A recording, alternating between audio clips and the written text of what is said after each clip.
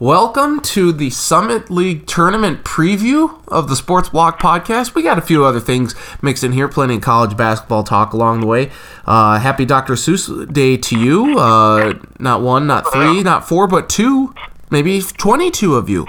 Like Dr. Seuss, like me, and you're sitting and listening to this podcast by a tree. Even though it's winter and everything's bad, but some good times are about to be had because we're going down to Sioux Falls to see the Summit League teams ring. This is off the top of your head. You had a good run, and then it kind of fell off. Yep. I mean, it's just like the Summit. We're about to go plummet down in the depths of utter despair. But by the thinnest of hairs, we will keep the podcast going now. And we're just done with the rhyming for now. So, Travis Crids joins me here. Hopefully we'll have Matt Zimmer from the Argus Leader coming up later to preview about the Summit League tournament more. We'll hopefully have Jeff Lloyd II from the Lockdown Browns podcast to recap a very interesting combine. There were a lot of players that made some headway, including a punter from Arizona State. Don't spoil the combine. I have a tape that I'm not going to ever watch it, so don't spoil it for me. Okay, I won't. We begin, though, with the Summit League Tournament in Sioux Falls, March 7th through the 10th, so this Saturday through Tuesday. And unfortunately, the Jackrabbits Road on the men's side is significantly more difficult now after they lose a heartbreaking 71-69 hard-fought game to the Bison in Fargo. It's a game arguably they should have won. They let it slip away down the stretch a little bit there. But they were without Doug Wilson, who might not play in the Summit League tournament. So let's just begin there. The chances that SDSU can win this tournament if Doug Wilson is not at full strength, and that can either mean playing a game, playing no games, however many in between. 70%? 70%? Well, that's pretty high still. I mean, I think they're going to win. They went to Fargo and lost in overtime without him. That's the best team they've got up in Fargo. That's not much. Yeah, I think they win it. If he's there, they win it. So the difficult. Can we change this to like the SDSU invite finally, for Christ's sake? How about the I-29 invite? Do other teams know? Do other teams or fans of other teams know they can also buy tickets to this? No. Do they know they're on sale? No, they don't, because like, SDSU you can buys them up. Like tomorrow, you can stop by and buy tickets for these games this weekend. Like, you can do that. I don't know, because we've been on the team for 10, 11 years now, and yep. We have to go to a game where blue is not the majority color in any game. So, and I don't foresee a year coming up where that will change at all, because SDSU fans love their basketball. I do think the men's road is significantly more challenging if USD doesn't lose to UND in the first round, because it's kind of a mismatch nightmare for SDSU. Now they will have the crowd there, and we'll see what Doug Wilson can do. But honestly, here's the thing: it goes through Doug Wilson. He is the next big star for the Jacks, even though he won't play a full 4 years here. Noah Friedel, he's the next big star for the Jacks. He is, and don't forget about Wingett, and how about Detlinger? I mean, Noah Friedel, he's the guy. There are so many good players, though, on this team, and this was supposed to be a transition year. And here comes SDSU, the 7th youngest team in college basketball. Not the 7th youngest team in the Summit, not the 7th youngest team in the mid-majors, or the non-Power 5. It is the 7th youngest team in all of college basketball, which is amazing when you think about it. That this was supposed to be the transition year, and SDSU says, nope, here, we're coming, and we're gonna win this whole thing, hopefully. Unfortunately, injuries happen, and Doug Wilson's is significant. We'll see if they don't play him in the first game and then play him the rest of the tournament if they survive. I mean, last year, we didn't expect Billy Wright's Western Illinois squad, who won't be there this year, which is unfortunate. We didn't expect them to lose to Western Illinois, the Jacks, with Mike Dahm and everyone, and they did. And it was stunning, and it was awful. Well, this year you get Purdue-Fort Wayne, who will make their last ever trip to the Summit League, and the Fort Wayne women aren't going to be there, so Saturday is going to be the last time we ever see Fort Wayne, hopefully, at the Summit League tournament, which is bad because we lose Dandy Don and the good marching band, or not marching band, but the pep band. But there's really no reason that SDSU shouldn't be able to beat Purdue-Fort Wayne without Doug Wilson. Yeah, they should. They'll beat them. Beat USD, beat NDSU. I think he's going to play. Go play on Monday. I mean, this conference isn't good. It never really is. Can't we say, though, that USD and NDSU are good? Like, that's a good top 3 right there. No. No? What?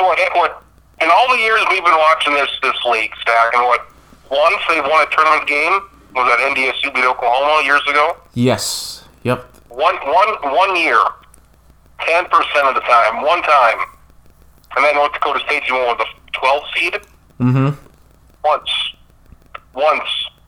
All the teams SDSU's had, I mean, they win it 80% of the time anyway. Those early Oakland teams couldn't win. Mm-hmm. I guess conference has been good at times. It's had a couple of good teams at the top. But if SDSU doesn't win, it's going to be North Dakota State. As it has been every year since 2011. Yes. So, last year was a surprise with Western beating Mike Dahm. Oh, absolutely. Yep. You know, these teams just don't win games in the tournaments. They don't. They get there, and nothing really happens. I do think SDSU has got a very good chance in the next 2 or 3 years because they're going to dominate the Summit League over the next few years with as young a team as they have. I do think they have a very good chance to win a tournament game, a game in the NCAA tournament. You don't think so? The men, no. Like, are they ever gonna get like a top? What was it? The 12th seed was the best Dom could muster. Yep. What was it? Ohio State that are probably 12. Yep. And SDSU's been close a lot of times, but I just don't see any of these teams in the next few years being that team that does that. No. Okay. We'll agree to disagree there. This Denver team, so the 1-8 matchup on the men's side, Denver has a great player by the name of Ade Murkey, however you say his name. He scored like 40-some points last week. He regularly scores in the 20s. There's reason to think that Denver has a decent chance to pull off a win against the Bison. It's not going to happen in all likelihood, but there's still a chance. There really is. They lost by 12. But that ain't gonna happen. They lost. Last year was the first year in 8-1 in like the 30-year history of the tournament. Mm-hmm. So I wouldn't expect it to happen anytime soon or again. The fourth. There is a chance. Yes. So that's the first game on Saturday. The second game on Saturday at 8:30 will be the Jackrabbits against Purdue-Fort Wayne. So get ready to say your goodbyes and sayonaras to Purdue-Fort Wayne. Should I wear black? Should I wear blue? What do I wear to a funeral? Black and blue. Do I do R.I.P. PFW? R.I.P. FW? What do I? Yes, R.I.P. FW. R.I.P. and then the PFW down the side, R.I.P. on the top. I just think you do R.I.P. FW. R.I.P. FW. Goodbye to the Horizon League. Have fun playing Oakland. NUIU, PUIUC. We'll go. Black roses, or do we do like a memorial out front of the thing? I think a memorial for sure, and I think we invite Chris Paul back. That'd be I'd be in favor of that. Get Chris Paul back there. We'll get to was it Frank Gaines? Is that's the big guy, right? Was it Forbes? It was Forbes, wasn't it? Both of them. Frank Gaines was a good player. Forbes, solid player, big as a house. Great. John Conchar, he's really lighting up for who's he playing? Memphis or whatever the hell. So, who would have thought John Conchar out of last year's class of Summit League folk? Between Mooney and Dom, it'd be John Conchar. Is he actually playing on the Memphis Grizzlies roster, or is he in the G League? Played both. He's played multiple games with Memphis. Very good. Very good. Dom can't get a sniff. John Conchar playing multiple games. What a world we live in. What a world we live in. Speaking of the world we live in, good temperatures on Saturday and Sunday, 65 degrees, so I don't know if I'm going to wear my Summit League attire or not. Well, I think I still will. Those cut-off sleeves, they got that awful vest they gave you one year, which hopefully you've thrown away by now. But Nope. Well, wait. There was one year that I didn't get a vest. There was one year that I've missed like 4 clothing years. But the black one, I think, was the very first year. I still have that. Oh, yes. Me, so I as well.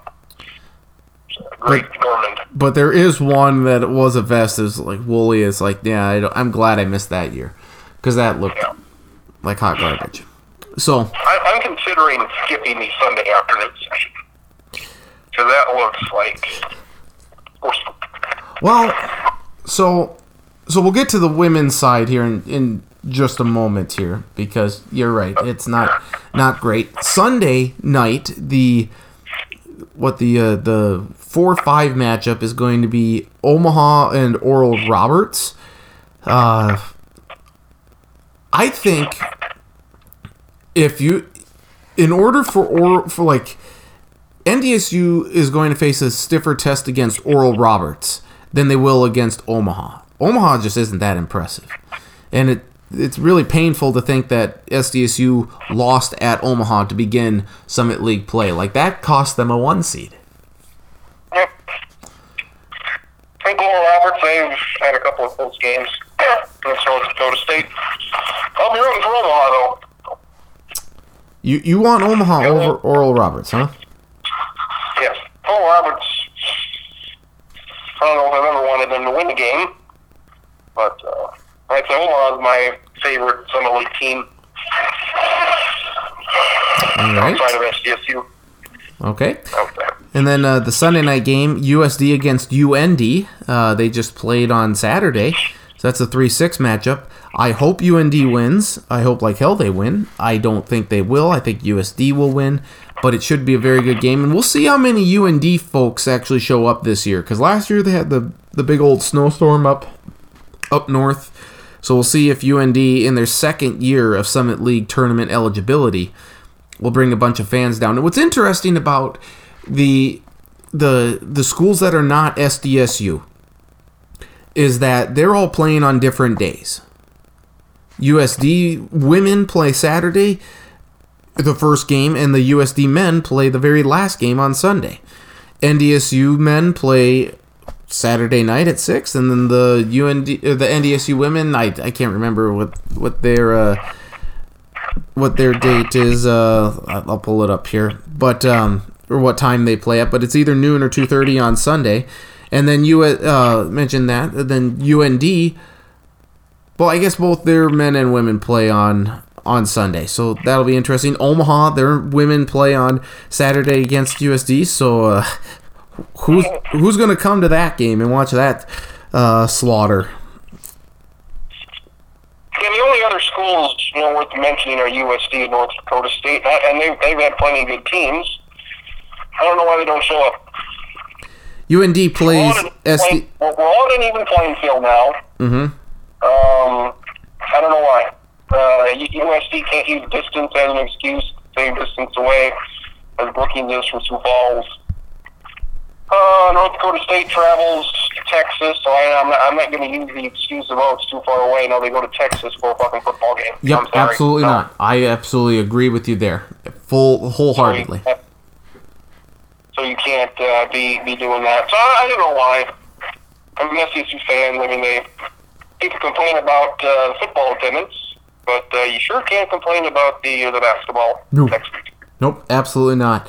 The UND women play SDSU in the first round on Saturday. So, like NDSU and USD and Omaha, they're all on different days. SDSU is the only team that has both their teams playing on Saturday. And yet, we'll still likely see more SDSU fans in attendance on Sunday than we will anyone other than maybe the USD in the late session. But even that's not a given. But, so SDSU. So you're picking SDSU to win it all on the men's side. Okay, I think they will. It comes down to Doug Wilson for me. If he can play even like 70 to 80%, then I like SDSU's chances. It would be very helpful if UND could beat USD. But if that doesn't happen, I think SDSU can still beat USD, and then they can beat NDSU again. It'll just be another rematch in the Summit League Championship game, and I think SDSU can upend the Bison there. But if they don't do it, I think it's important for SDSU fans to remember that this was supposed to be a transition year. They were not supposed to be as good as this year as they have been, and just look to the future for the next 2 to 3 years, because they are going to be very, very, very good. The problem is they got Doug Wilson, who's the second best player in the league. Mm-hmm. That's an addition from last year. They've got Noah Friedel, the best freshman in the league, one of the, top 10, maybe the way he's playing right now, top 5 players in the league. Yep. That's a bit too much, but where would you rate Wingett in the freshman campaign? I would. What has he done? I don't even know if he's done anything. Does he even average 5 points a game? Oh, I think so. I think so. I haven't been impressed with him as much. Let's see.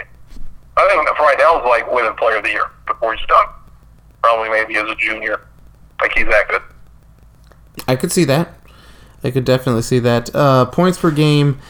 Wingett is averaging 8.5 points a game. That's fine. 3 points behind Noah Friedel. Matt Dentlinger, 12, a full point per game more than Friedel. So, I mean, it's just a great team that they have, and they're not losing much. They're losing Brandon Key, which is a bit of a factor, but Bo Brown. I mean, that's great from your city of Mitchell. So yeah, one of the more annoying players I find. He never plays. He acts like a dipshit. Wow. I don't think people think he's funny, or he thinks he's funny because he's this walk-on dipshit that never plays, and that's kind of a joke. He never plays. I don't know. Maybe that's funny to him. I don't know. I think he's an idiot, but whatever. All right, then. So on the women's side, I think we can both say that this is going to be the first year where SDSU certainly isn't favored to win it, and USD is so heavily favored to win the Summit League, but this is likely going to be the first year where USD actually beats SDSU in the championship game, and that is likely that is likely the only hurdle that USD faces, is just that mental thought of, we've met SDSU in the championship game before, but we've never won. That's the only way I can think of that would that would prevent USD, other than an injury to Sierra Duffy. That's the only thing I can think of that would prevent them from beating SDSU. Maya Sellen's not playing. Yeah, Maya Sellen, she's the best player, and she hasn't played for a long time. So that helps. It's a good year to pounce on SDSU. They're down a bit. They almost lost to Oral Roberts there a couple weeks ago, so you never know what can happen. But yeah, they should win, and we'll see. We went there Tuesday. Can you finally beat SDSU? Somebody that's been 11 years. Finally beat SDSU in the final. Maybe. Highly unlikely. Highly unlikely. Second, as we go back to trying to educate USD fans, trying to educate media members of how things work. It seems like we talk about this every week now. It's getting like the San Diego State deal. Oh, no. Like we're not past this yet, but we're not. The newest thing, Stack. You know what the newest thing is today? I do not. No. Please enlighten me. Yes. We'll enlighten everybody here. Some media member, the gentleman that writes for the Yankton paper. I feel like you've brought him up a time or two before. Yeah. USD women are 27-2. They climbed 3 spots. They're 17th in the media poll this week, Stack. 17th. Okay, solid. In the media poll. So this guy says, big question now is, will the selection committee put USD into the top 16? They revealed their top 16 tonight, Stack, and they revealed the top 4 brackets. The top 4 seeds in each bracket. Their final projections here before the big final one. Mm-hmm. He wanted to know, will they put USD in the top 16? No. Because those top 4 seeds they all host. And he wanted to know, they're up to 17 in the media poll, would they host? No. So I said, you're saying no? Really? You're saying no, Stackin? Really? Yeah. They're not going to be... No, there's no chance in hell that they would get a... No, there's no way. I said, my reply was, let's not get out of ourselves here. And he was like, I'm not. Oh, okay. I said, where you're ranked and then the coaches or media poll has no impact or bearing where the committee ranks the team in the bracket. The media poll and those polls, they don't have nothing to do with the committee, with the actual bracket. And the guy says he's aware. Well, to me, he doesn't appear to be aware of that, because if he was aware, he wouldn't have sent the tweets that originally started this discussion. Now, would he? Right. Because you wouldn't have said, will they climb into the top 4 seeds in a region being 17th? You wouldn't do that. You wouldn't say that at all. Why are you making a correlation between their poll rating and where they could potentially be in the brackets? He's well aware of that. Well, based on your original tweets, I don't think you are. And if you were, you wouldn't have said that. So that's why I find these people so frustrating to deal with, in which they say one thing, you read it, you can only assume one thing from that, and I bring that up and they say, no, that's not what I meant. It's so fucking frustrating. It just is. It just is. And these guys are going to get so pissed in 2 weeks when they're 6th seed in this tournament. Oh, yes, they will. And they're going to say, what? We're 30-2. Even though SDSU was a 6th seed. SDSU was a 6th seed last year.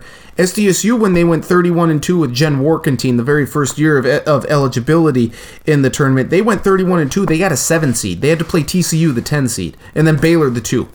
You can't tell me that this USD team is better than that SDSU team that first year or last year's SDSU team. I will argue it bottom, until I'm blue in the face that this team is not better than either of those SDSU teams.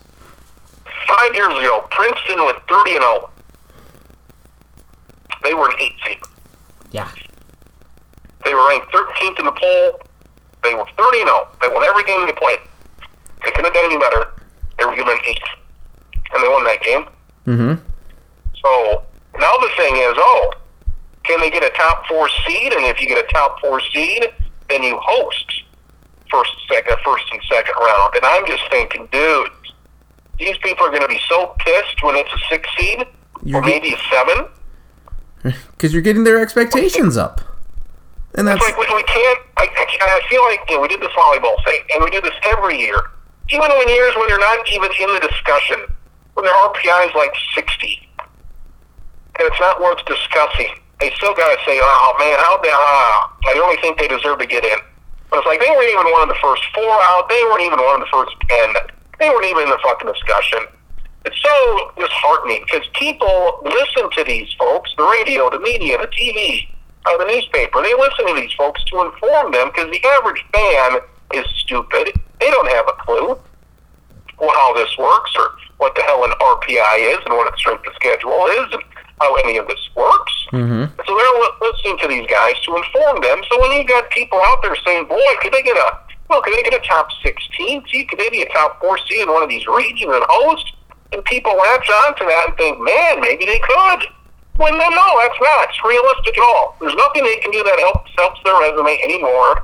They're not going to play any top 50 teams. They're not going to have any one more quality win out of the bunch. They can only hurt themselves the rest of the way. They'll finish 30-2. Mm-hmm. Probably be a 6 seed.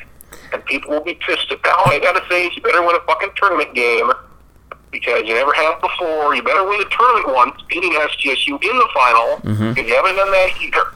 So it is very frustrating to go through this each and every year, whether it's volleyball, whether it's some stupid awards list, and it's the same idiots every year.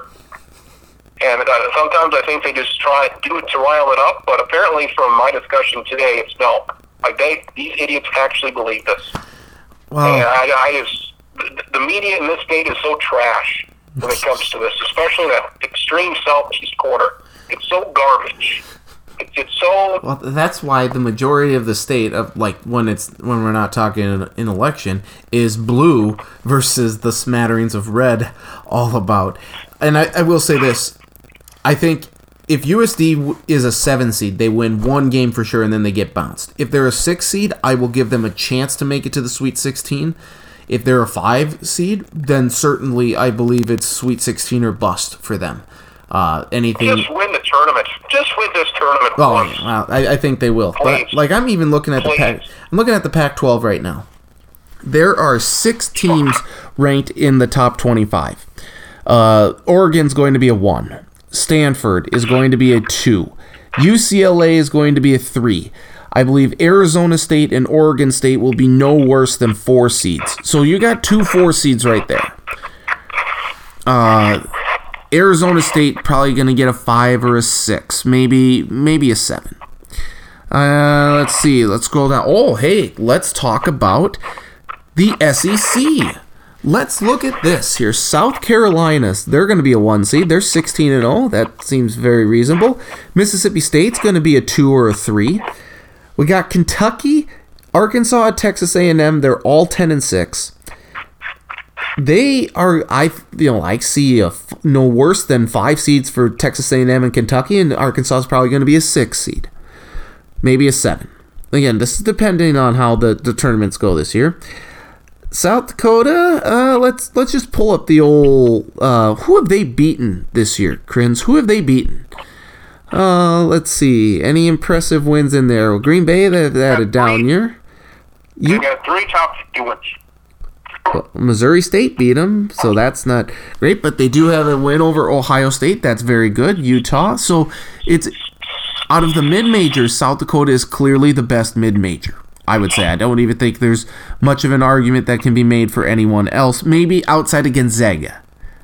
But Gonzaga, I mean, they're going to get a 4 seed, maybe a 5. So there's, by the way, UMKC women leading the WAC. How about that? UConn's going to be a 2 or a 3. NC State's going to be a 3, most likely. You got, I mean, I'm just looking here. There's no way they get a 4 seed. There's no way. They get a 5 seed tops, but I think a 6 or a 7 is far more likely. I mean, it's just embarrassing that these people. I mean, they're right that they. I don't know, like people respect their opinions, or people think their opinions are good. I mean, it's so stupid.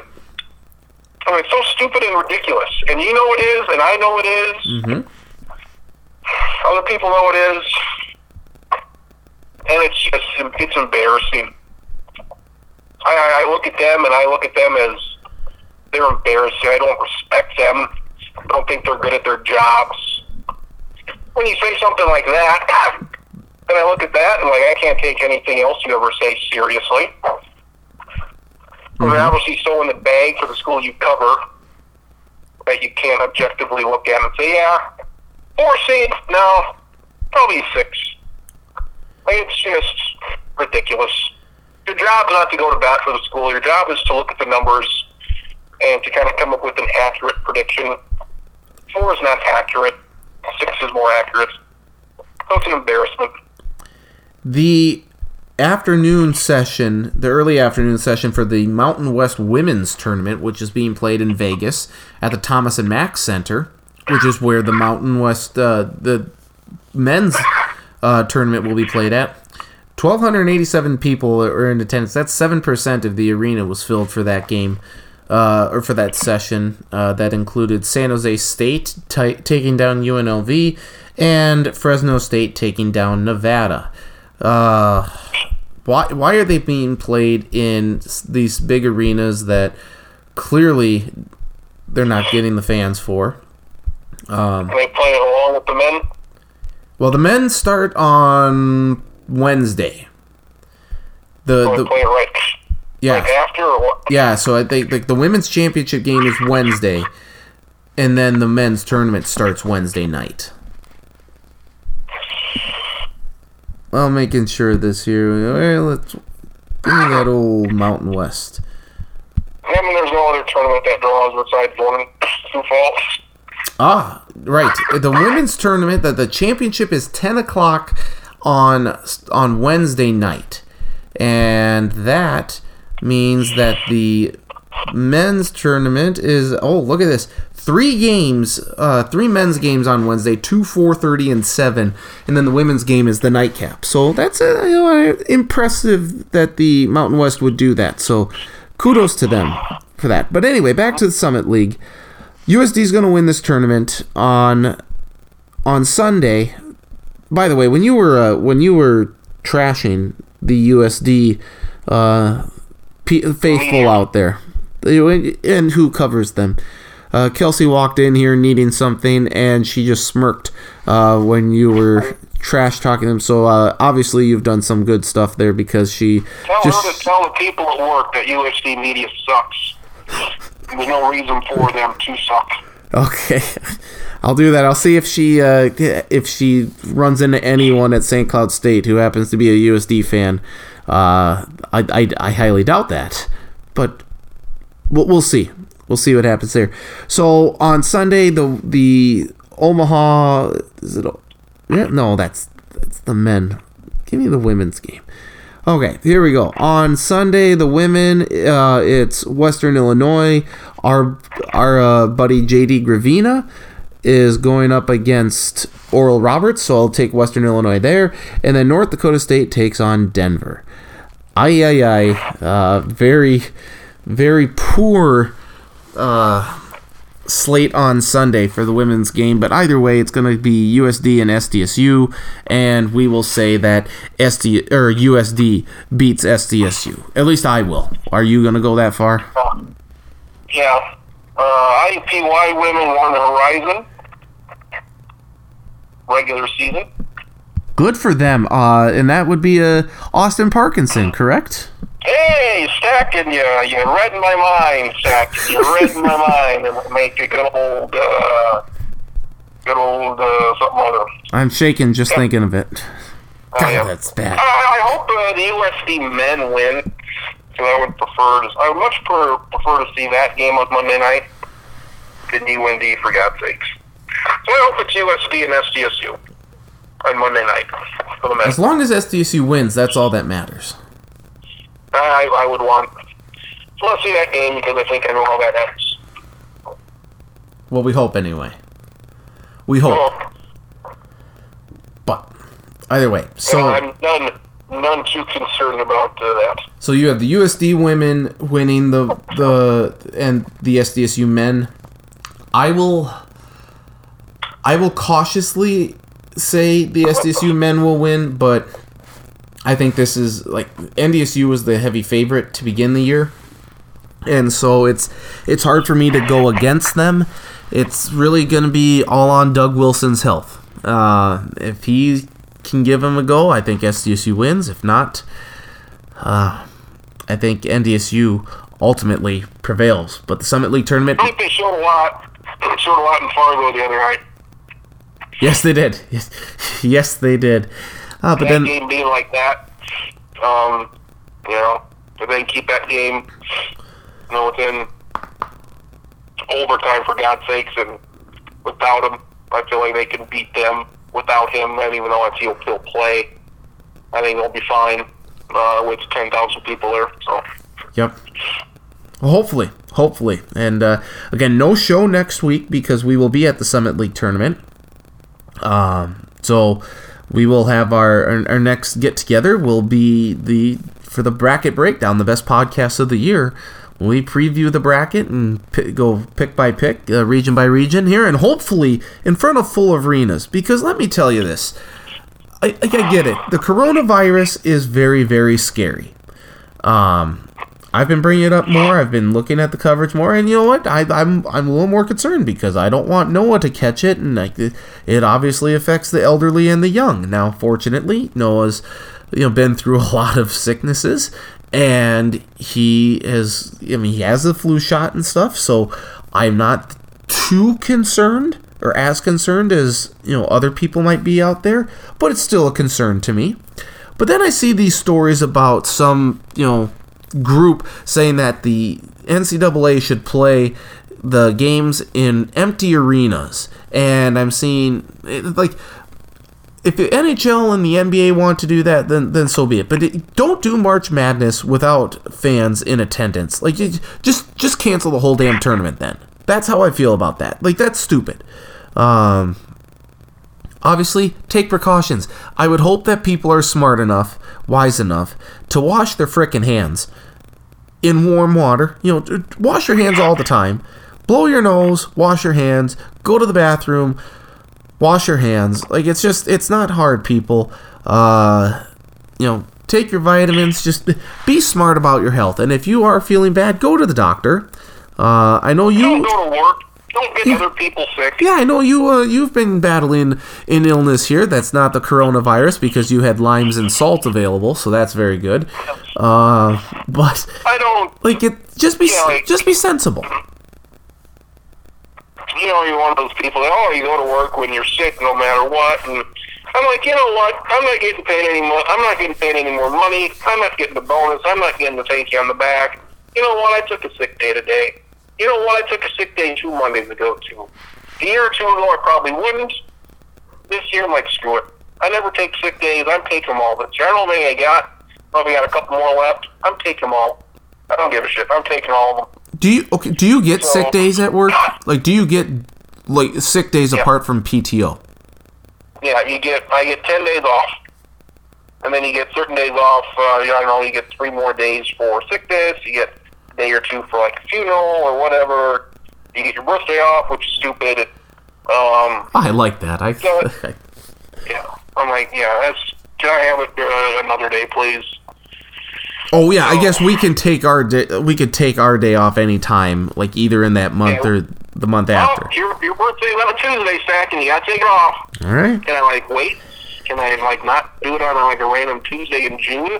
Nope, you gotta take it off. Oh great. That really fucked my... What are you going to do? Nothing, because it's Tuesday, June 12th. I worked yesterday and I have to work tomorrow. So that's stupid. 6 people died in Washington. At a nursing home. I understand. Yeah, there's no, cure for this thing yet. I'm sure that's why it's a big reason why. Mm-hmm. I find this just to be... This has gotten out of control for me. Just the coverage of it. Mm-hmm. And just the outrage, canceling this and canceling that. They're not going to cancel anything of significance like this. The NFL is monitoring the coronavirus, and it's in part because the billionaires, 70% of them are over the age of 70. Of course they're more susceptible to a disease that'll kill them. Jerry Jones might die from this. Oh, darn. That's fine. Whatever. Nobody would care. It's 80,000 people died of the flu last year. Will there be 100 in this country? When this, in a few months when it's all said and done. What, we got 6, 7, 8, 9 in this country, 9 or 10? Yeah. Are there going to be 100 people in this country die? 100? 200? 300? What do you think? I say at least 100. I say at least 100. 1,000? Depending on the number of cases. I think 100, maybe. I think that that's the thing in all of this is like the percentage of the people who have died is very low. It's over 80,000 cases worldwide, and there are 2,800 deaths, and all but like a few, like a very small percentage, all of them have been in China. Yes. So there's a few in Europe, a few here, a few there. There's like a 2% chance you die because of this, which is apparently 20% higher than the flu. The flu is like at 0.1% you die. But 80,000 people, 80,000 people died last year because of the flu. Was the highest in 4 decades. That's very high. And some people said, oh, this coronavirus spreads, 30 million people could die. Well, yeah, that's if everybody in the fucking world got it, or everybody in the country got it. But that ain't going to happen, okay? Not everybody's going to get it. Just a small sliver of people. Well, we have a few hundred confirmed cases in this country, if that. Right now, yes. Like this isn't going to be... It's just ridiculous. But again, like, if you aren't feeling good, maybe stay back a little bit. Drink plenty of fluids. Wash your hands. Take the medication that you need. Get vaccinated, people. Get vaccinated. I wish we cared about... I wish they really cared about stuff that, like, mattered. Like, I find this just hilarious that 6 people died. It's hilarious to me. People freak out. Oh, this many people could die, and then you look at the guns, and it's like, oh, yeah. Well, 10,000 people died because of the guns. No, nothing to do. What can you do? Oh, 6 people died of this flu. Oh, shit. Shit. No, 6 people died. When you say it like that, I mean, yeah.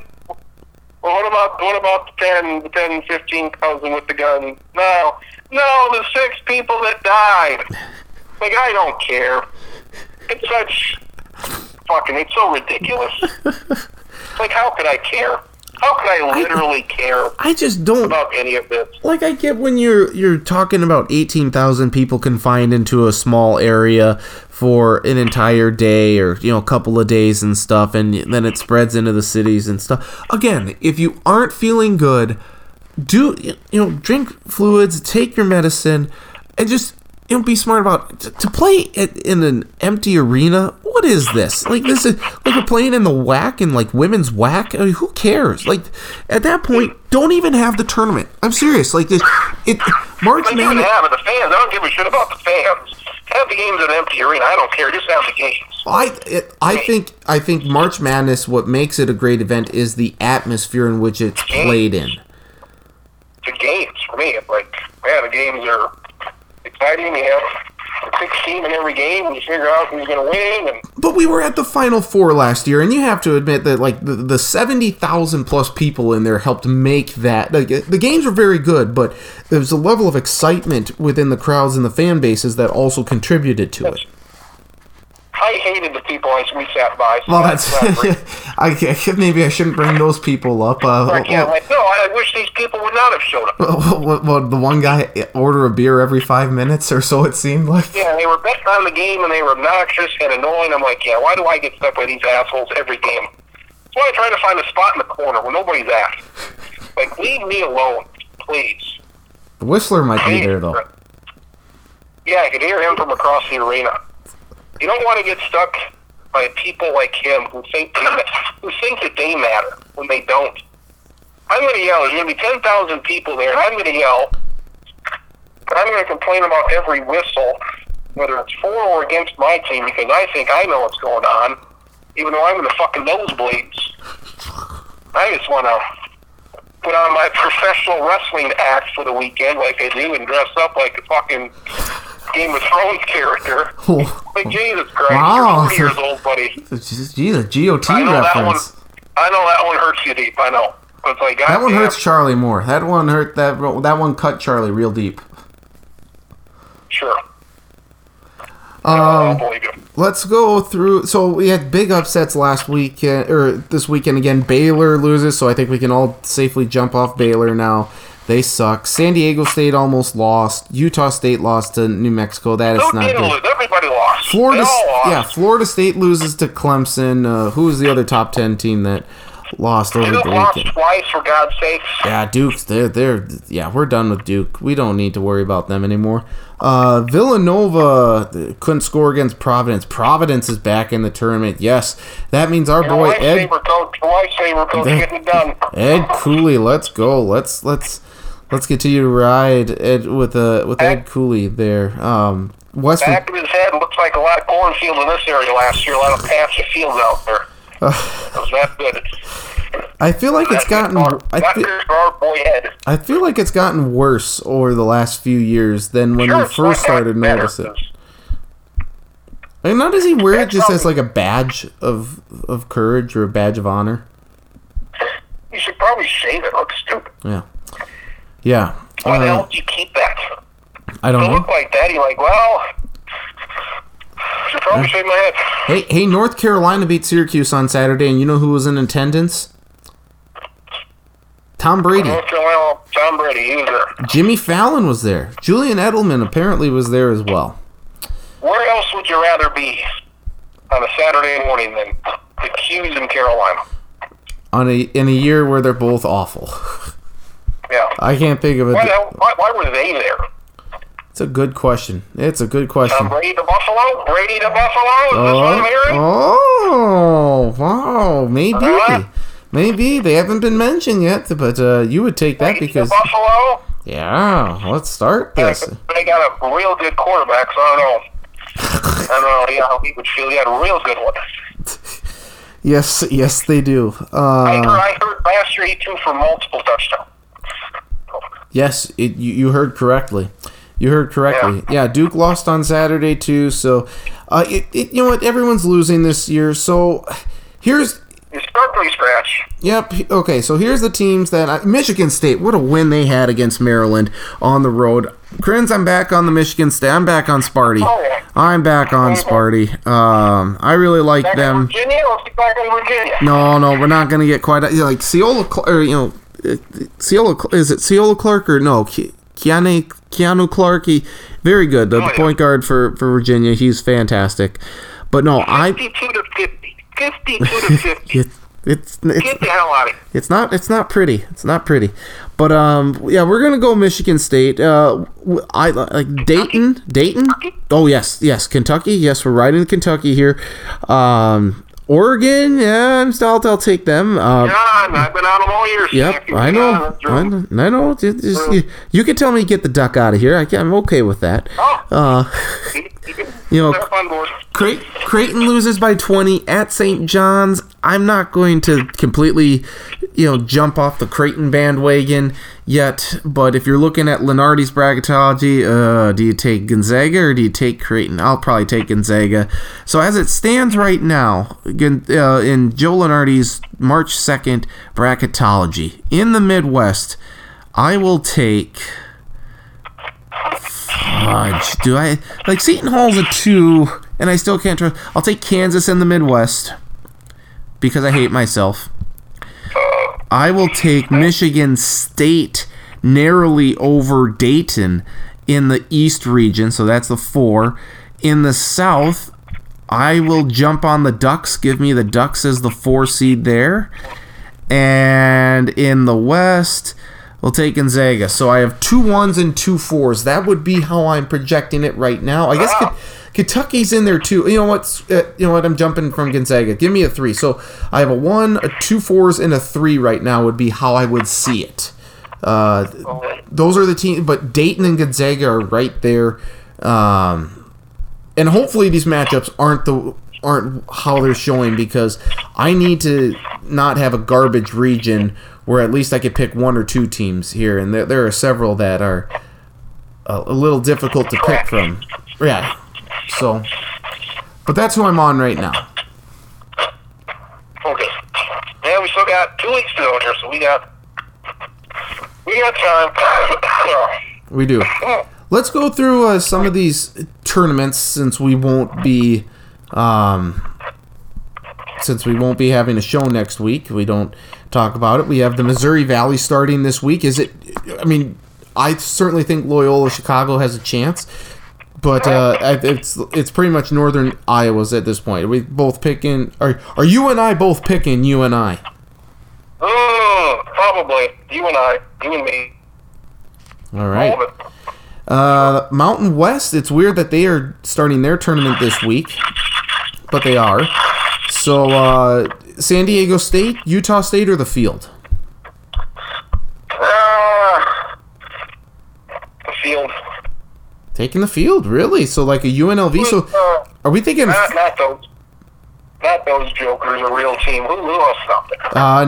Nevada. Let's see here. Give me the. So Steve Olford, you got them. They're actually the 3 seed. So there you go. Yep, Boise State in there. So we'll see what happens there. Okay. Let's see. Do you care about the Atlantic Sun? You got Liberty winning that one. Liberty. Hope they don't win, but what else we got? Atlantic. Oh, okay. Let's see the other tournaments that are starting this week. Here, by the way, we will have full conference previews in the stack coming up here beginning Tuesday this week. So definitely look forward to that. Let's see what else we got here. The Big South. We got Winthrop here. We got Radford. Who do we like? Yeah, Winthrop. All right. No. Let's see. We got the SoCon. This is going to be interesting here. The East Tennessee State has led this for the majority of the way. Furman's in there too, though, our Furman squad. And for Crins, I'm hoping Furman beats ETSU in the championship game, and then East Tennessee State gets an at-large, because East Tennessee State has a win over LSU that's better than many other at-large schools. So I'm hoping the SoCon gets 2 in. That's my hope. Do East Tennessee State fans think, they should be a 5 seed or something like that? No, they don't. The fact that they have been in that 10 seed line is remarkable. Yeah, hope you get it. Hope you get 2. Let's see, who else do we got here starting this week? The Horizon Wright State will take Niggy to win that one. We want 100% Niggy. Patriot League Colgate, or we thinking maybe who else we got here? Saw Colgate once, they won a game, I'll take them. Okay, you like the toothpaste, so that always helps here. The West Coast Conference. The West Coast Conference, to me, this is the fascinating thing in all of this, because they're going to get 3 teams in. The West Coast Conference: Gonzaga, BYU, and St. Mary's. I don't see St. Mary's winning this tournament. I think it's either BYU or Gonzaga, but even San Francisco has 20 wins on the year. It would be astounding if somehow this league got 4 teams in, if San Francisco miraculously won it. I don't see that happening, but we're both taking Gonzaga here, right? Yes. Okay. Do we care to talk about the big? There's still a week to go in the Power 5 conferences, and who could pick the Big 10? No one. ACC, that's going to be a crapshoot. The Big 12, it's likely Kansas.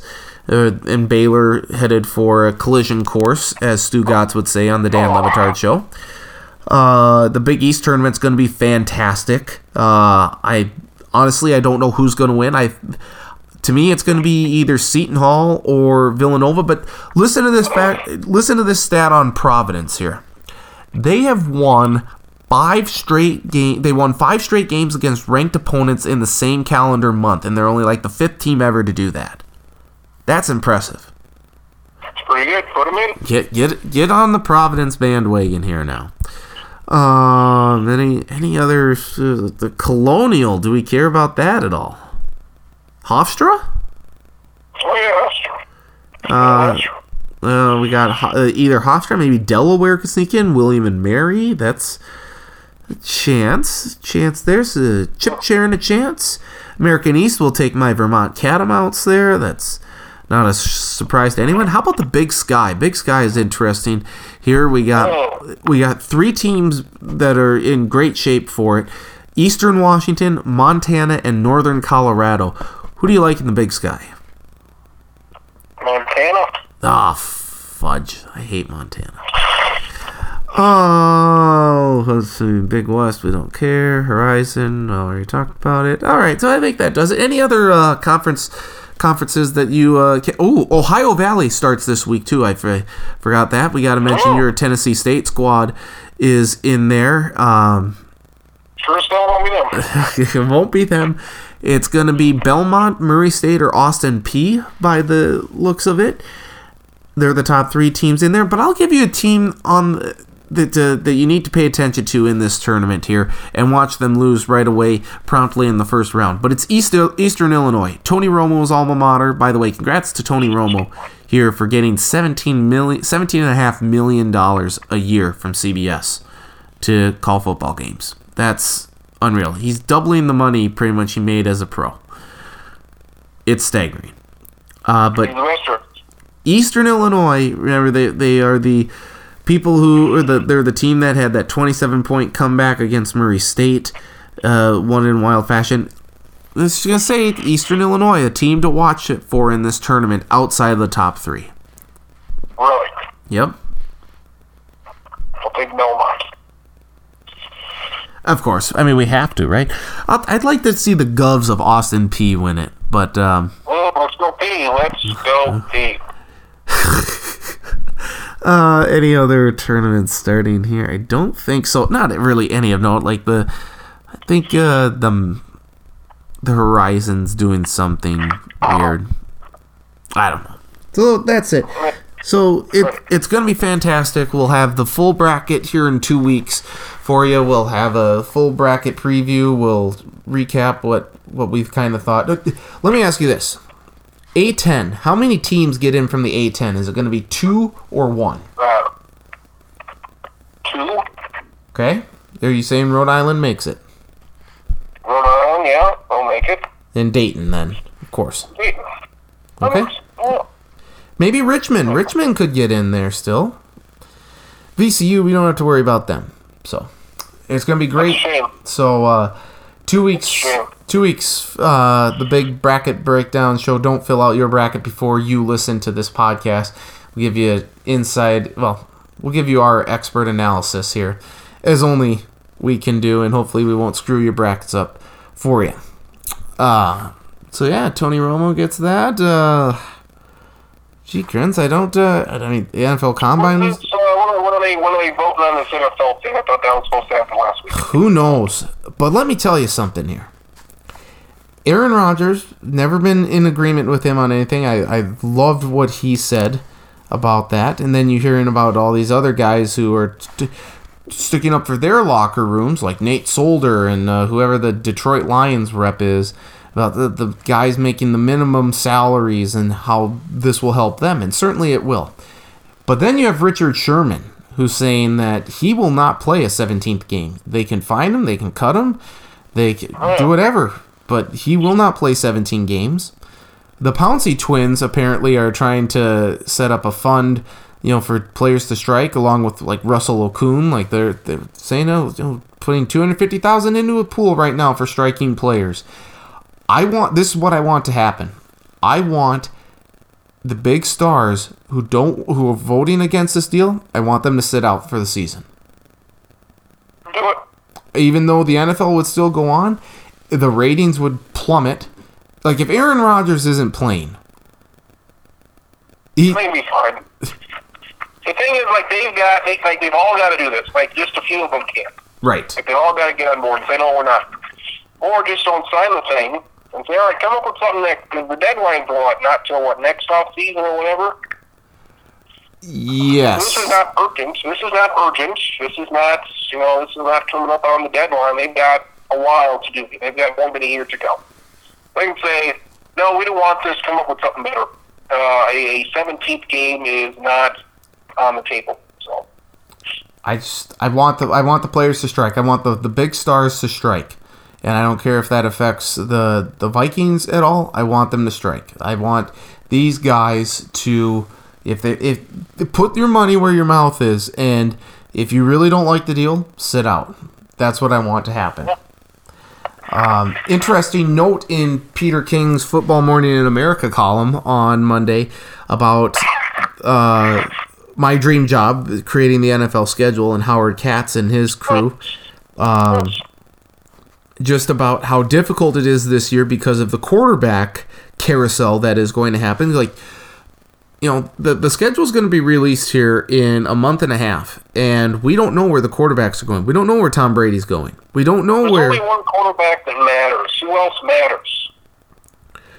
It's a domino effect, though. Like, who could possibly move towards? Oh God, we got to get Phillip Rivers against the Chiefs on Week 10.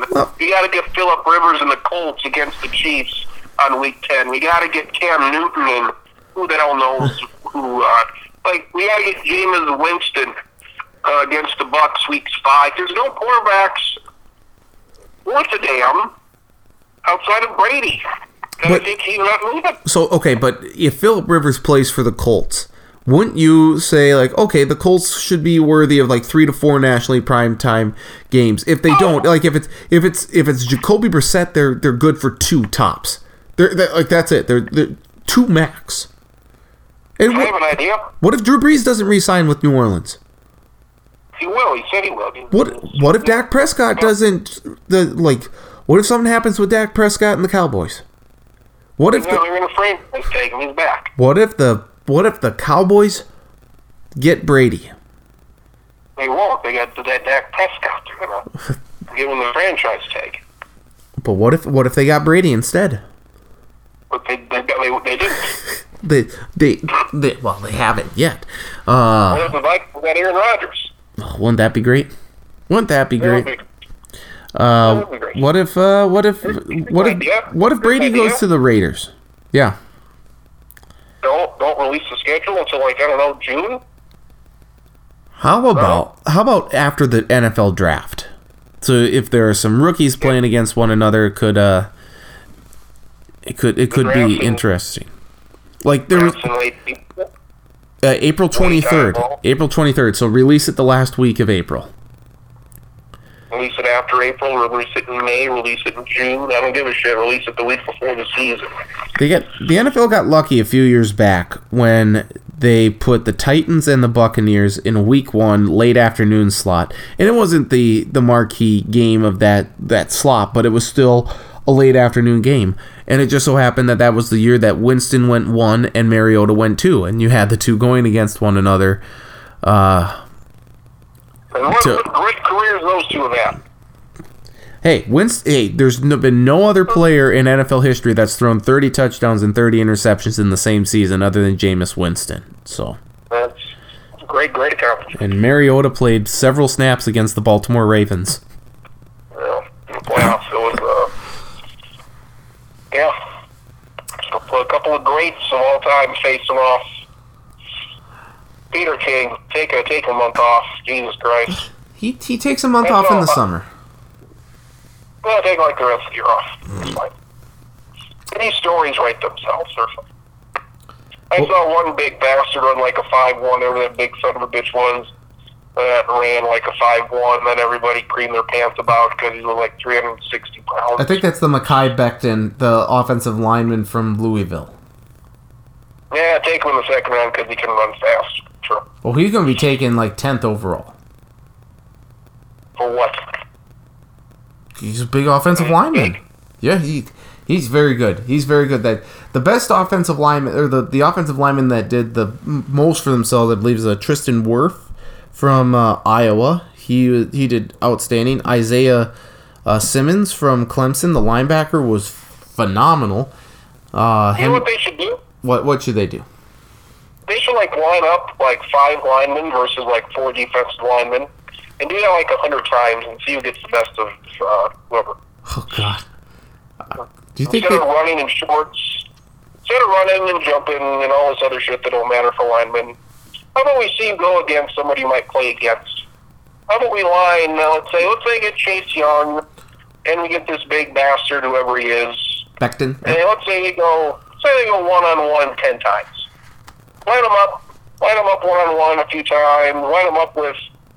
Maybe they got guys, maybe they got a tight end on one side, a guard on the other. Maybe they got a full line. Line them up 10 times. and see if you can get to the quarterback, or see if you can get past each other, see if you can stop them. Okay. Do that. See what happens there. It's a much more useful exercise. But would you risk more injury doing that? You could probably learn more than seeing how tall can this Iowa guy jump? I mean, offensive lineman's jumping ability. I don't know if there's a least important attributes. I don't know if I can think of one. How high offensive lineman can jump. I'm not thinking of one off bat. I can't disagree with you there. Probably how far a quarterback can throw would be up there, but Jesus Christ. It's not good. I mean, Josh Allen threw it out of a building. So did Patrick Mahomes. He threw it out of the Arrowhead Stadium in the offseason. There you go. Man, it's amazing how poorly these teams do at picking these players. And this is the process. This is the best we could do. This week combine in Indianapolis. I saw one thing that was pretty telling about, like, everything, with the 40-yard dash. Yep. Like, everything was, like, computerized and with, like, a laser and computers and, it's like, it's very accurate. Yep. And then you have all these idiot scouts and coaches right there with their own stopwatches. Saying, hey, dummy, it's already timed for you. You're not going to be any more accurate than the computer system that they're getting the times from. So you use your little stopwatch. It's a waste of goddamn time. You can put that away. Because you're wasting your time. You're not coming up with any accurate information. This ain't 1972. It's fucking 2020. We don't need a stopwatch. We got that all for you, coach. You can open the box. You don't got to do a goddamn thing. We'll get all this information for you. So I find that fascinating. You got coaches and scouts doing a goddamn stopwatch on a line. Like, Jesus Christ. Hey, one more college basketball note for you. Evansville Aces are not very good at basketball. They didn't win a game all year in conference. They did not, no. And neither did the women. So both the men and the women went a combined 0-32. That's awful. I think they played 18 games. Oh, did the men play 18? I got 16 here for the women. It goes without saying, but no other team has ever beat the number one team in the country and then gone on to never win a conference game for that. Yeah. Yep, and you're right. 18 games for... I mean, literally, we talked about last week. Well, so Evansville's... the women still have a chance, then. The women still have a chance. It's not that Kentucky's great. They're a good team. They could make the Final Four. But is that not the biggest upset? At least top 5 ever in college basketball. Yes, and certainly there are factors involved because, like, Evansville has undergone a coaching change since then, and there have been other issues associated with the program. By the way, Evansville hosts Illinois State and Bradley this week. Both teams have above 500 records, so 0-18 looks very likely for the Evansville Jay, what happened? women. What has happened? For places. I don't know. I could not tell you. Most State. Do you think Missouri State should be ranked higher than USD? USD beat Missouri State beat USD, right? They did, yes. I don't think it matters. Well, they got 3 losses? 4 losses. 4 losses, and they're not ranked ahead of them? Correct. They are ranked 20th. I'm fine. USD's with 17th. That's fine. They have 2 more losses. Okay. Yeah. All right. I mean, whatever. 17, 20. Yeah. Mm-hmm. Well, okay. Anything else before we say so long? It's the best time of the year, Crins. Best time of the year. I'm drinking more Dayquil in the last 3 weeks than I have in my life. Are you high doing this podcast then? Is that what I'm... Yeah, I Like, it never tastes good. Why can't they make this stuff? Like, some of the kid stuff, they had some grape stuff back in the day. It tasted all right. They still have grape stuff. They have grape and cherry. Why can't this shit taste good? I don't know. I don't know. That's a great question. It's a great question. They can't put something in there to make it taste okay, rather than just... I don't drink. I assume this is what whiskey and shit tastes like. I don't know. You could probably know better than I do. No, I think it tastes worse than that. Depends on if you're mixing it with something. Why do people drink again? I've never quite understood that. Human element either, but goddamn. Here's something that tastes like shit and makes you feel terrible. Fuck, give me a round of that. No, hopefully, I got a busy ass week. Got a game tomorrow, got a coach show Wednesday, got a game Thursday, got 2 more Friday. I got 5 days off, for God's sakes. And watch more basketball. You got the buffet on Sunday? When the game starts. Huh? You got the buffet on Sunday, you got the B-dubs on Sunday, and then the following week you got March Madness. It can't get any better than that. That's the best part. We may go. I wanted to go tubing yesterday, but I wasn't feeling up to it. And some reason, Great Bear, they're going to be opening some falls somehow this weekend when it's 60 degrees. So I may want to go there Saturday or Sunday morning. One more trip down the hill. Yeah. And play the Healthy's women's game on Sunday. Smart. Do the buffet day Sunday afternoon, and then rest out for Sunday night. Very good. I like that game plan, and I will hopefully have some news on the ticket front for you. So. Oh yes, we'll be there in the corner with our UFC friends. Very good. All right. Well, get well, rest up, wash your hands, and we'll see you on Saturday. Yes.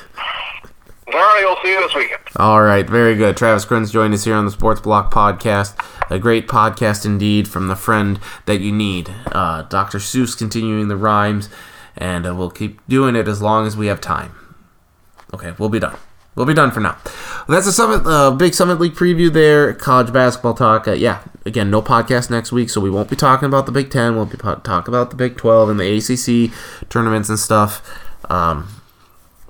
Find out the entire field on Sunday, March 15th, Selection Sunday, and then we'll do the podcast on the 16th, and we'll hopefully have it posted for you on the 17th, so you have plenty of time to listen to it prior to getting your brackets in for the first true games, beginning on Thursday, March 19th. Of course, all NCAA March Madness games can be found on True TV, TBS, TNT, and CBS. More talk on the Summit League tournament aspect of it coming up next, hopefully with we have Matt got confirmation. We got Matt Zimmer from the Argus Leader. He'll be joining me to discuss the Summit League tournament further, and then we'll wrap up with some combine talk with Jeff Lloyd II from the Lockdown Browns podcast. But you heard it, Travis likes USD on the women's side, SDSU on the men's side. Doesn't matter what Doug Wilson does, but I think it does. I think it's going to matter. Hopefully SDSU can win it. Always look forward to the Summit League tournament at the Denny Sanford Premier Bank Center. You can find this podcast available on podcast.com. Also, follow me on Facebook, Nathan Stacken. Friends with me on Facebook, Nathan Stacken. Follow me on Twitter at ND Stacken, Travis Krenz at Travis Krenz. A link to the podcast posted middle to later part of each week. Coming up next, though, the Summit League tournament talk continues. Matt Zimmer from the Argus Leader. Who does he like? Who does he think's going to do it? Get some interesting nuggets from him, hopefully, as well. It's coming up next on the Sports Block Podcast, Summit League Tournament and College Basketball Edition. We continue here on the Sports Block Podcast. The Summit League Tournament is about ready to start, and the man who knows the Jackrabbits the best and has covered the Summit League for the last few years, and no doubt will have a busy week ahead of him, Matt Zimmer from the Argus Leader. Matt, how are you doing? I'm great, Nate. How are you? Good.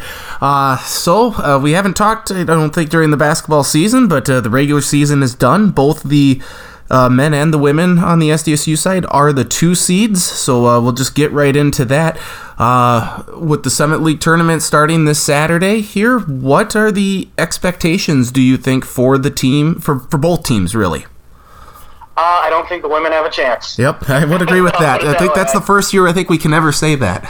Yeah, and I don't mean that as a knock on them, really. I mean, I think they've done a nice job of dealing with some adversity and finding a way to win most of the games that they should. They probably shouldn't have dropped the home game against Denver, maybe, but otherwise, just about ran the table in conference play, aside from that one other team. And when I say the Jacks don't have much of a chance, it's because of how good USD is. And I think you look at the Coyotes' total body of work, how they totally dominated within the conference, including the 2 games against the Jacks. They have a case to be, considered right up there with last year's SDSU team, with 2009 SDSU team as maybe the best college basketball team we've seen in South Dakota. And, they're ranked 12th in the coaches poll or whatever it is, and I think that's deserved. They're just that good. And I really don't see any scenario where they don't win it, unless there's a major injury or something like that. I know everyone always says that all bets are off when it gets to the tournament. Twice we've seen USD come into this thing undefeated and then lose to the Jacks. But just you look at the personnel, who's on the court for both teams, especially with the Jacks, not having Myasell on their best player. I just don't see any way that the Coyotes don't win this thing and probably win it going away. On the flip side, I think the men have a great shot. Obviously, Doug Wilson's status, throws that into some question. But I think how well the Jacks played in Fargo the other night without him would indicate that even if Doug doesn't play, it's not like, they don't have a chance. That will severely hamper them. That will make it tougher for them to do it. But they're a good team. They're a balanced team. They haven't relied on one player all year as good as Doug Wilson has been.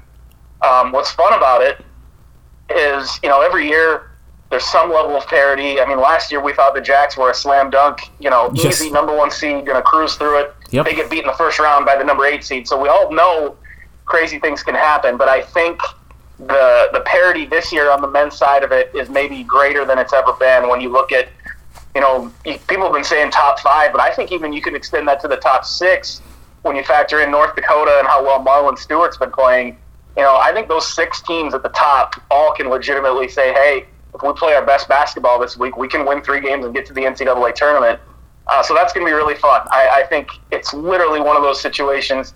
You hear it a lot, but it doesn't actually always play out that way. But I really think this is one of those deals where anyone could win it, and we're probably going to see some crazy basketball games. Yeah, maybe some upsets along the way. Hopefully not a 7-2 on either side. But just staying with the men here for a moment, we're talking about the Doug's injury and stuff. That, of course, will change how SDSU plays this tournament out.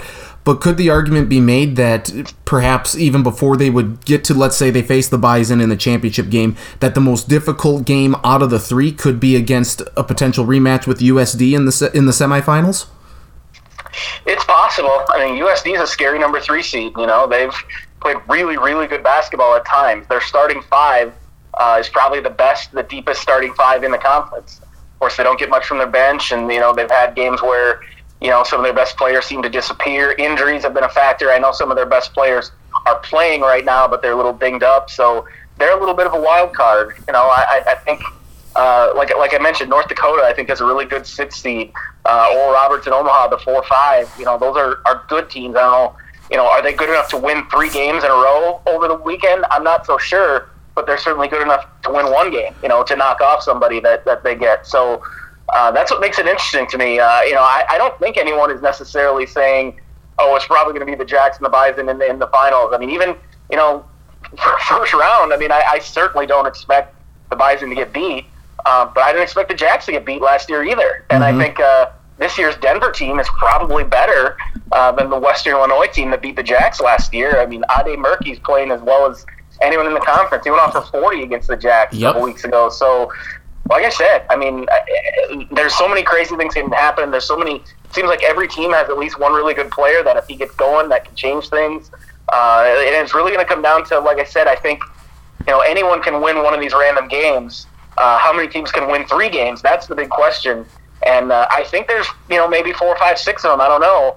And as far as SDSU is concerned, that might be where the Doug Wilson thing maybe comes more into play is, can they win 1 game without Doug? Sure. Can they win 3 in a row without him? That would be the question. I think that's the thing that Jackrabbit fans too have to keep in mind. I think this is the 7th youngest team in college basketball this year. Yeah. This was supposed to be a transition year. So, obviously the disappointment of last year is still fresh in everyone's mind, but if SDSU is poised to be a dominant force in this league over the next 2 to 3 years, maybe even longer, if they keep bringing in these recruits and, the freshmen and the sophomores continue to progress.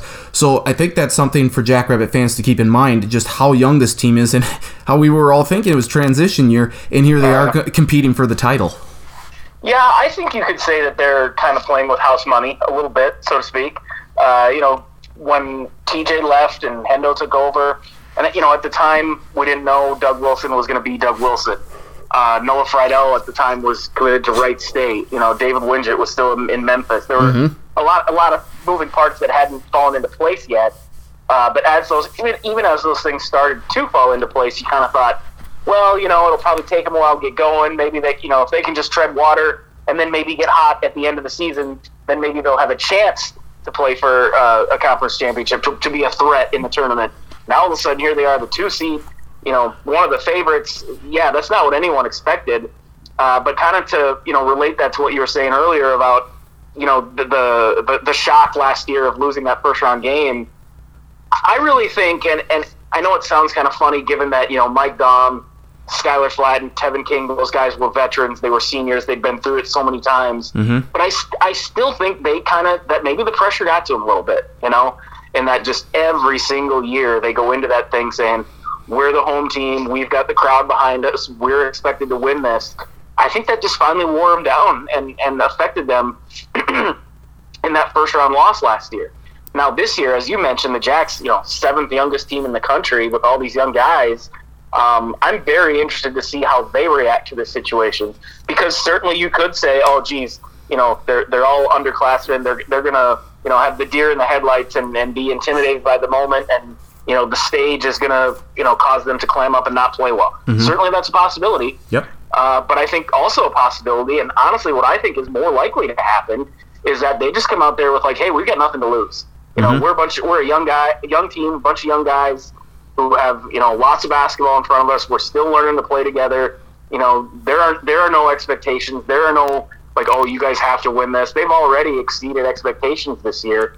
I wouldn't be surprised if they came out and played very loose and as if they had nothing to lose. And that doesn't necessarily mean I'm predicting them to win the thing, but I certainly wouldn't be surprised if they did. No, are we thinking that Doug Wilson's going to be out for the first game? Is it going to be multiple games, or is there a chance he plays Saturday? I'll be surprised if he plays Saturday. I mean, he was on crutches in a boot in Fargo the other night, and in talking to Eric Henderson, I mean, he didn't really give me any. I wouldn't say he leaned in either direction when I kind of tried to read him for what the likelihood might be. But when I did mention to him, I said, well, geez, if you feel like you can get by that first-round game on Saturday, being a top 2 seed, you have Sunday off. So, in theory, you have maybe 2 extra days to rest him. And I kind of got a sense that that's something that they're talking about, that maybe, can we risk it, not play him Saturday, and then hope that if you get through that, beat Purdue Fort Wayne, maybe those 2 extra days of rest, you can bring him back on Monday. We'll see. I mean, it's possible he'll play. I mean, I was just telling somebody the other day, I mean, when Augustana was in the Division II championship a couple years ago, Dan Jansen played the day after he broke his foot. Oh, so I mean, a lot of it comes down to, pain tolerance and those sorts of things. So we'll see. But I certainly wouldn't want to, make Jacks fans think like, oh yeah, don't worry, he's playing. I don't get that sense at all. UND and USD played in the regular season finale on Saturday. Since they're meeting up now on Sunday, do we get the sense that did they not want to show each other too much? Because this was the expected matchup, right? I mean, barring, I guess, UND maybe pulling off the shocking upset, and USD would have been bounced to the 4 seed, I believe. But do we think that UND has a pretty good chance to take down USD? I think so. I mean, we talk so much about the whole how hard it is to beat a team 3 times in 1 year. That old trope kind of gets beat to death. But the reason it does is because, more often than not, if one team beats the other 3 times, it's because that team was way better. When it comes into play is when you've got two evenly matched teams. Then that's when it becomes harder to do. USD SDSU women is a perfect example. Yep. USD's women are really good, but so are SDSU. So beating them 3 times, that's tough. That's been proven in the past. I think USD is a better team than North Dakota, but are they way better than them? No, I don't think so. And like I mentioned, Marlon Stewart's playing as well as anyone in the conference right now. They have to beat those guys 3 times. That's going to be tough to do. I'm not saying they can't do it. If you forced me to bet money on it, I'd take the Coyotes. But I think that's definitely you look at the first round games, and if you assume that 4-5 matchup is kind of a toss-up and it's not an upset, who wins either one, then you look at the other 3, what's the most likely for there to be an upset? I think it's probably UND USD. That's an interesting game. How sad are we that this is going to be the last year that we see Purdue Fort Wayne in the tournament? I don't think anyone's going to miss them any more than John Kaufman is going to miss playing those games in the Premier Center. Well, we're going to miss the Don. I mean, he's one of the better mascots at the tournament, at least in my opinion. There, and then is Billy Wright, the head coach at Western Illinois? Is he going to be back? I can't foresee that happening, but I don't know if you had any insight on that. A lot of times with these Summit League situations, it's entirely dependent on what the contract status is, because most of these programs don't have the money to buy a coach out and fire him in the middle of the contract. Rodney Billups at Denver, I think he'd be gone after this year, but he has another year left. So he's got one more year to either get it turned around and prove himself, or he's going to be gone after next year.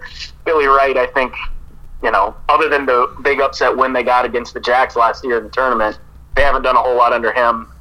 If indeed this is the last year of his contract, I don't expect him to be back. If he's got one more year, then probably one more year of getting your brains beat in, and then he's gone. Yep, probably agree with you on that one. And then finally, I know you had touched on it, just regarding back to the women, that it is always difficult to beat a team 3 times, and the fact that USD has never beaten SDSU when they've played in the championship game.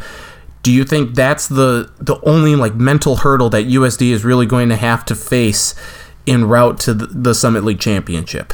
Yes, I think that's, if you're a Jacks fan looking for a reason to think you got a chance, or if you're a USD fan and you're like, what's the one thing that could trip us up or one thing we have to worry about? I think that's it. Now, again, like I mentioned earlier, I think the difference in talent between these two teams right now, the difference in personnel, USD's better at every position. There's not one position where you would look at the matchups and go, okay, yeah, I'm in favor of the Jacks in that one. So it's really hard to see it happening. But like we said, the Jacks have a great history of playing in this tournament. They know how to handle this environment. Aaron Johnston knows how to prepare them and have them ready for this. And to his credit, they were much better in the second meeting in Brookings than they were when they went down to Vermilion and got creamed. Yep. He's a good coach. I'm sure he's not happy that people like me keep telling him his team doesn't have a chance to win, but he's certainly not going to listen to us. He can coach. He's going to work. It's not like he's going to punt this and then say, well, USD's just too good this year, we can't beat them. He's going to do everything he can to try to come up with something, some sort of schematic thing or whatever, to swing this into his. Obviously they're going to slow the game down, try to limit possessions just because they're the inferior team. I don't want to say, like I said, I don't think there's much chance. I just think USD is so good. But I would throw in that sort of never say never caveat, just because of the history of both of these teams in this series and in this tournament. Do we think that USD is capable then of getting to making a Sweet 16 run like the Jacks did last year? Is it completely dependent on seeding? Like if they're a 7 seed, I don't see it happening. The 6 seed, I think they have a chance, but what do we think? Can they make it to the second weekend? They certainly can. They're that good. They're depending on the poll, whatever. But I think we can all agree they're probably one of the, at minimum, 15 or 20 best teams in the entire country. Mm-hmm.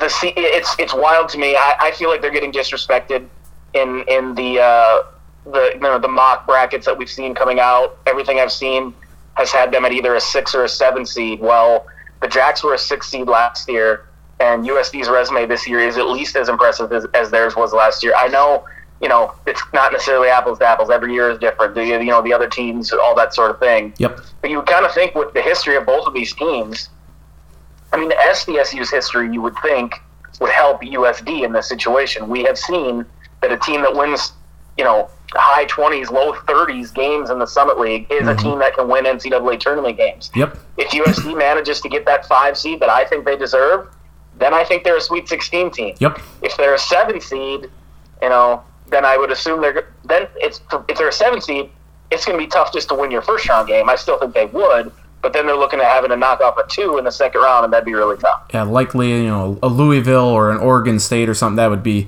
extremely difficult. So USD, you're picking USD women to win, but obviously can't count out the Jacks. And then on the men's side, who do you like? Do you like the Bison? Do you like the Jacks? Do you like the Coyotes or someone else? I'll take the Bison. If Doug Wilson was fully healthy, I think I would pick the Jacks. But given the situation there and not knowing how much they're going to get from him, like I said, I think the Jacks can win a game without Doug Wilson, but winning 3 in a row without him, and again, maybe he comes back and that changes things. But right now, I just feel like the Bison are a little bit more of a safe bet. Boy, injuries have just killed the Jacks in numerous ways. And I saw your tweet, whether it be football with Jabari Gibbs or, basketball, both teams, and then baseball. It's been rough. It's been rough injury-wise for. It's been one of those years where a lot of Jacks fans at the end of it are going to be asking what if, because a lot of great players went down. Mm-hmm. Well, Matt, appreciate the time as always. I know you have a busy week ahead and, of course, a busy few days here starting Saturday, but appreciate the time, and we'll see you down in Sioux Falls. Sounds good, Nate. See ya. Matt Zimmer, Argus leader, kind enough to join us here. Always appreciate his time. You heard it all. Great stuff, great insight there. He likes the USD women, and he likes the NDSU men.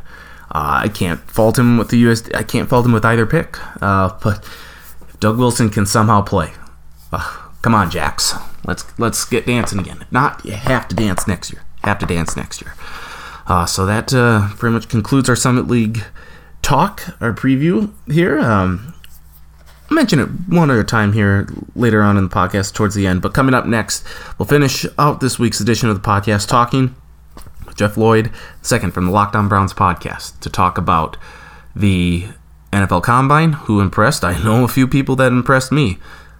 See if he gives us the same answers here. That's coming up next on the Sports Block Podcast. Now available on podcast.com. We continue here on the Sports Block Podcast, and pleased to be joined by my good friend from the Locked On Browns podcast, Jeff Lloyd II. Jeff, how you doing? We're doing good, Nathan. Obviously a long weekend in the books. Some questions answered, some questions even maybe bigger than they were. The move to prime time, which, obviously got more ratings, but I don't know necessarily got exactly what they were hoping for as far as, workouts and things of that nature. But, another combine in the books. Who do you think out of everyone had the most impressive combine performance? Because I know of at least 2 that really stuck out to me. I'd say probably Denzel Mims out of Baylor. I think Denzel Mims, everybody loved the tape. Everybody loved the player. I didn't think you were going to get a plus athlete, a ridiculously plus athlete. Seeing him test the way he did, and obviously every avenue was fantastic. I guess I could say Tristan Wirfs. I mean, when you test athletically like the 3rd best tight end in the class, and you weigh 320 pounds and you're a tackle, that was pretty impressive. Obviously some of the linebackers tested well, and there were some other guys that showed pretty well in some aspects. The tackles as a whole were pretty good. The linebackers as a whole were pretty good. But Wirfs and Denzel Mims got to be the first 2 that probably stand out for me. Wirfs completely made my jaw drop, seeing him run and stuff. I think we were kind of coming in thinking that Mekhi Becton from Louisville was going to be the first offensive tackle taken off the board. Did Wirfs' combine maybe jolt him up a little bit ahead of Becton, or do we still see Becton probably being the first offensive lineman off?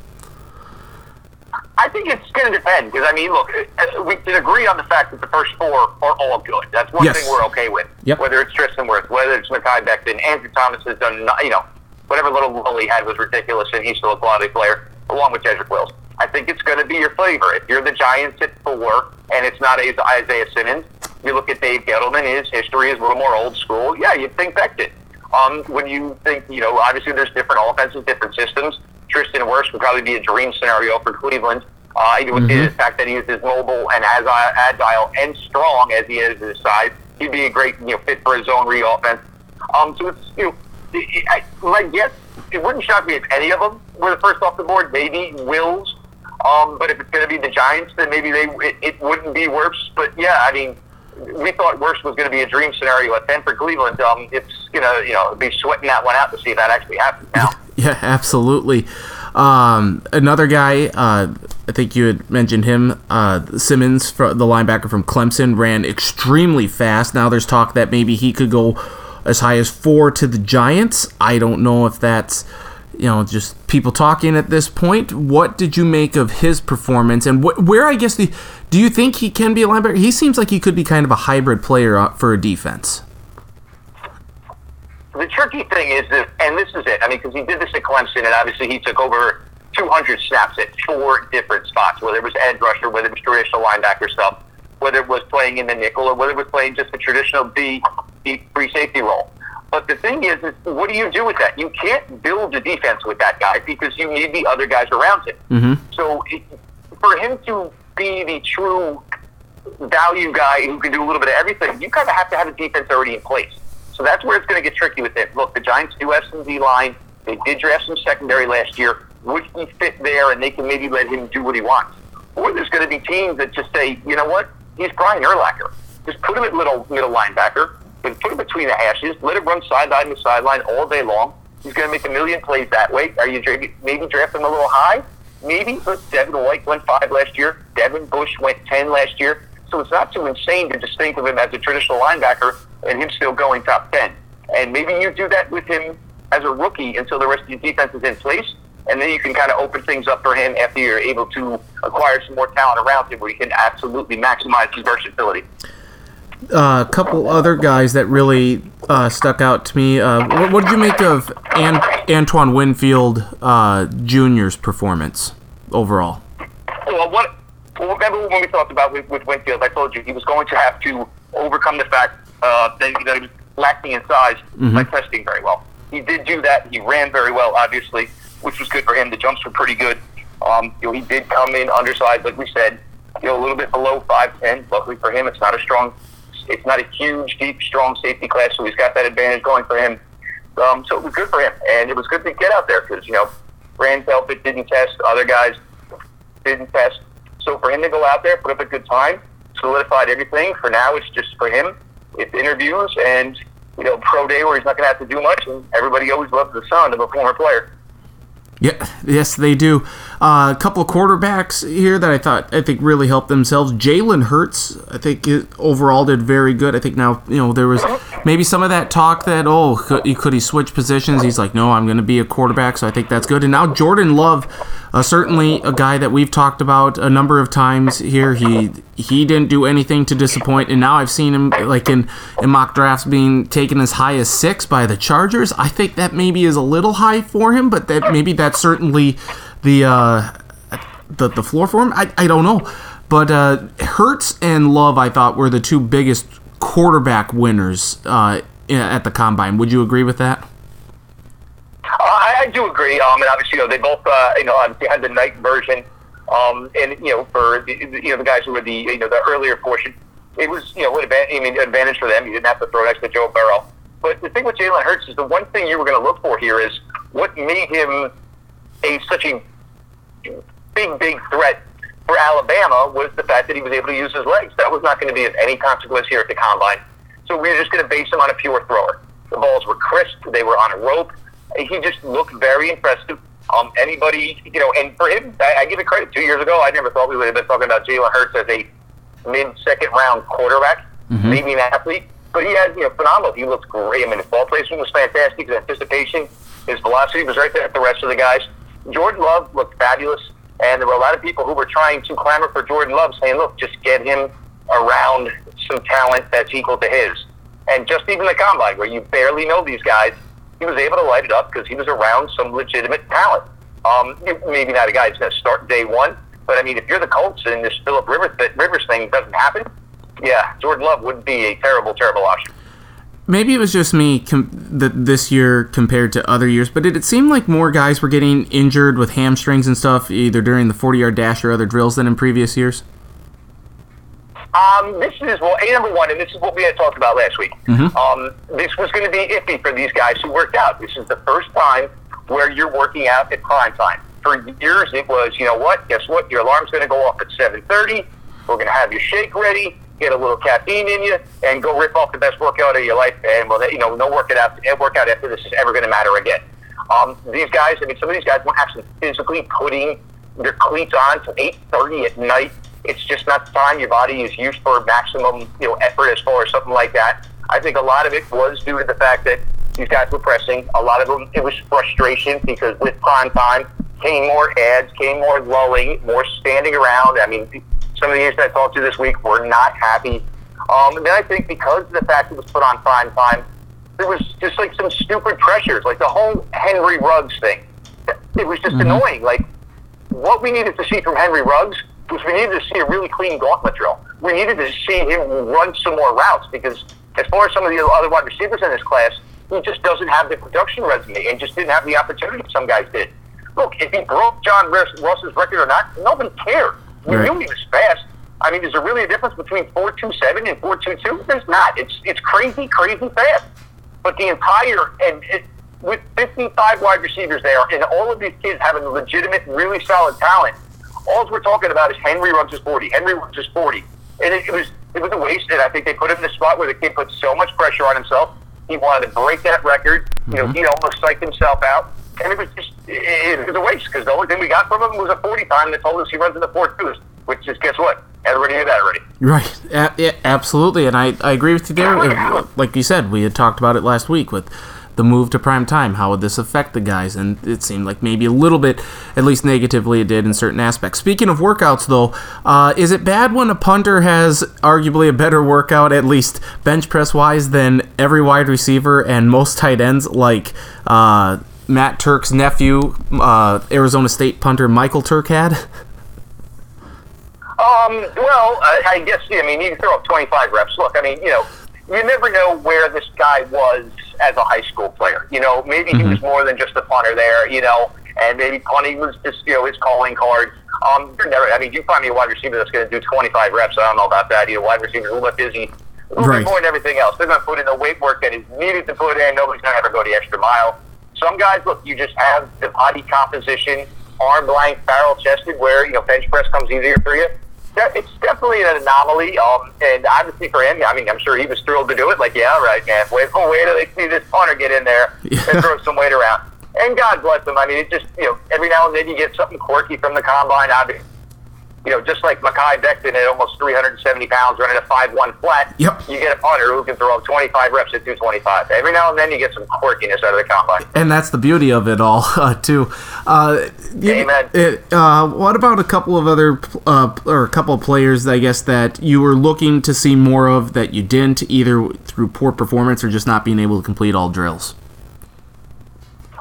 Xavier McKinney out of Alabama running a 4.6, 4.40. That was one where it was just like, and some of these ed guys, some of the guys that I like better who didn't work out, it's going to be late to the process for them, whether it's Jathan. Darrell Taylor's a guy I like out of Tennessee. He didn't work out. J.K. Dobbins was weird because he came in at like 208, 209 out of Ohio State, which seemed like he was prime, slim, trim for a good workout. I know the ankle was a little bit bulky from the college playoff game, so maybe they didn't think he was going to get 100%, be 100% for his testing, so, he would have liked to have seen that. And then there were just some weird ones, the 3-cone drill for almost everybody was crap. It was horrible, and I think that was part of just the standing around, and maybe they were just like, look, they were just instructed, look, don't worry about that stuff. Just run the fastest 40 you can. We can always go do another 3-cone. If we do it at our pro day, obviously the time will be a little bit more friendly. But there was like so many testing numbers that didn't add up. Jalen Reagor ran fast. The other stuff we were expecting, the time with the 3-cone stuff were really, really bad, and just stuff like that. Derek Brown was another one. Granted, I don't care about a defensive tackle. Running left and right so much as I am north and south, but put together a bad 3-cone. And I think it just became a time where it was just too much time on the field, and these guys just had to pick and choose what they think they could really nail, and just let the other kids fall where they were going to fall. So now that the combine is done, and now we get to go to pro days, is there anything that you are looking forward to specifically either in the pro days or between now and then? Well, I mean, Grant Delpit, who's probably supposed to be the number one safety in this class, you'd like some numbers, and that's going to be, obviously a later one. You're going to look forward to, April 9th. Everybody wants to see what we can see out of Tua. It's not going to be about times or any of that stuff. You just want to see him throw. You want to make sure that, some of the fluidity is coming back to that hip. So that's, a huge one there. My guy, Tyler Johnson, I'd love to at least get some sort of time on Tyler Johnson. I love the player, but it does make it difficult when you don't know 40 of any time, and you like some other testing numbers. And some of these guys either still don't have complete, still have incomplete resumes, or some of these guys are going to need to greatly improve on some of these things. It's a different year normally. I mean, most of this stuff does get done at the combine. I understand the hesitation this year with some guys and with injuries. Brandon Jones, another safety from Texas. He's another guy we're waiting for numbers on. So you need some guys here to fill this out and fill out these resumes, because if you don't do well at pro day, that's it. You don't get the second chance. Oh, absolutely not. Yeah. So between the combine and the pro days, and of course your tape in college, that it speaks for itself, and we'll see what happens there at the draft. Jeff, I always appreciate the time, my friend, and I know we'll be chatting between now and the draft a couple of different times. So thanks so much, and you have a great week. You as well, Nathan. Anytime. You know that. Thank you, Jeff. Jeff Lloyd II from the Lockdown Browns podcast. Great stuff. As always, always appreciate his time. He's so good at what he does. So good. So passionate. Love talking to Jeff during this time. And, yeah, we have a lot of different things to talk about here at the Combine. And, well, some guys had good performances. Some didn't. And maybe we should take it out of prime time. The Combine. I don't know. But we'll have Jeff on a few different times here leading up to the draft. We'll do best offensive players overall after the pro days have worked themselves out, the best defensive players, and then, of course, the mock draft, which is always the most important thing. Speaking of mock drafts, no, that was bad. The Summit League tournament's going on here. So, again, final thoughts on it. I think the SDSU men, hopefully Doug Wilson can play. I think he will play at least one game. That's assuming they get by Purdue-Fort Wayne. If he could play between 70 and 80%, hopefully he's rehabbing his butt off. I'm guessing he is. I think SDSU will win the men's side, but if he can't go, I'll reluctantly take the Bison. And it really stinks for SDSU to have to play USD in the second round, assuming USD gets by UND in the quarterfinals. You had little differing of opinions between Travis Krins and Matt Zimmer from the Argus Leader regarding kind of the Summit League tournament as a whole and how deep it is. Matt thinks that this Denver team is better than what we think. Travis says, kind of crap. Well, we'll see. We'll see. Addy Murky's very, very good for Denver. Maybe he can propel them to Denver to an 8-1 upset to be the second consecutive year that an 8 has taken down 1. We see no hope for Brittany Lang in Omaha taking down USD. We don't see any sort of hope for SDSU to beat USD unless something miraculous happens. I mean, USD is just so good this year. And then we'll see when it comes down to seeding. Again, no show next week. We will be at the Summit League tournament. Then 2 weeks, though. Not next week, but the week following, we will have the podcast out very early, hopefully on Tuesday for you, because that will be our big bracket breakdown show. March Madness is here, folks. March is here, and hopefully the NCAA doesn't go mad and cancel it or make the games be played in empty arenas. Let the crowds come. March Madness is meant to be played in front of the fans. They provide the energy. It's part of the atmosphere. It's part of the overall spectacle that is March Madness. So hopefully that happens.